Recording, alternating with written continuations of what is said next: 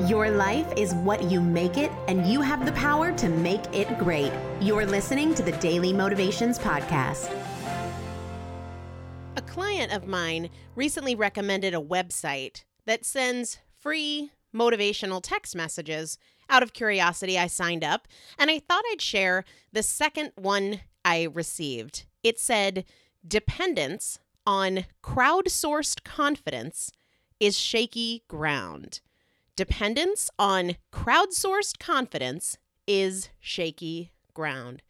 How true this is of confidence and so many other things.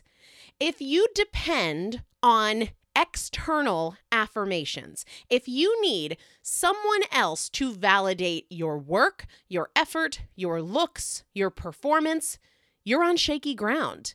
You do not have the control that you could have if your affirmation didn't depend on others. If you get your confidence at work from what people say or at home, you are on shaky ground. If your confidence depends on what other people think of you and how they express it, you're on shaky ground. There is a way to have a confidence that doesn't depend on others, and that is what is required for stability.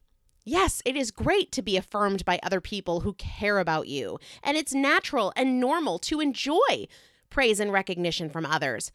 But your foundation must be solid, otherwise you do not have control. You are at the mercy. How you feel and how you react and how you see yourself is at the mercy of those around you. Build that solid foundation that comes from being confident on your own, regardless of the recognition or accolades from others. There is a confidence that can come from loving yourself, regardless of who does or doesn't treat you with love. You can develop a respect for yourself that is independent from the respect or disrespect you get from others. Dependence on crowdsourced confidence or crowdsourced anything is shaky ground, and more solid ground is available to you.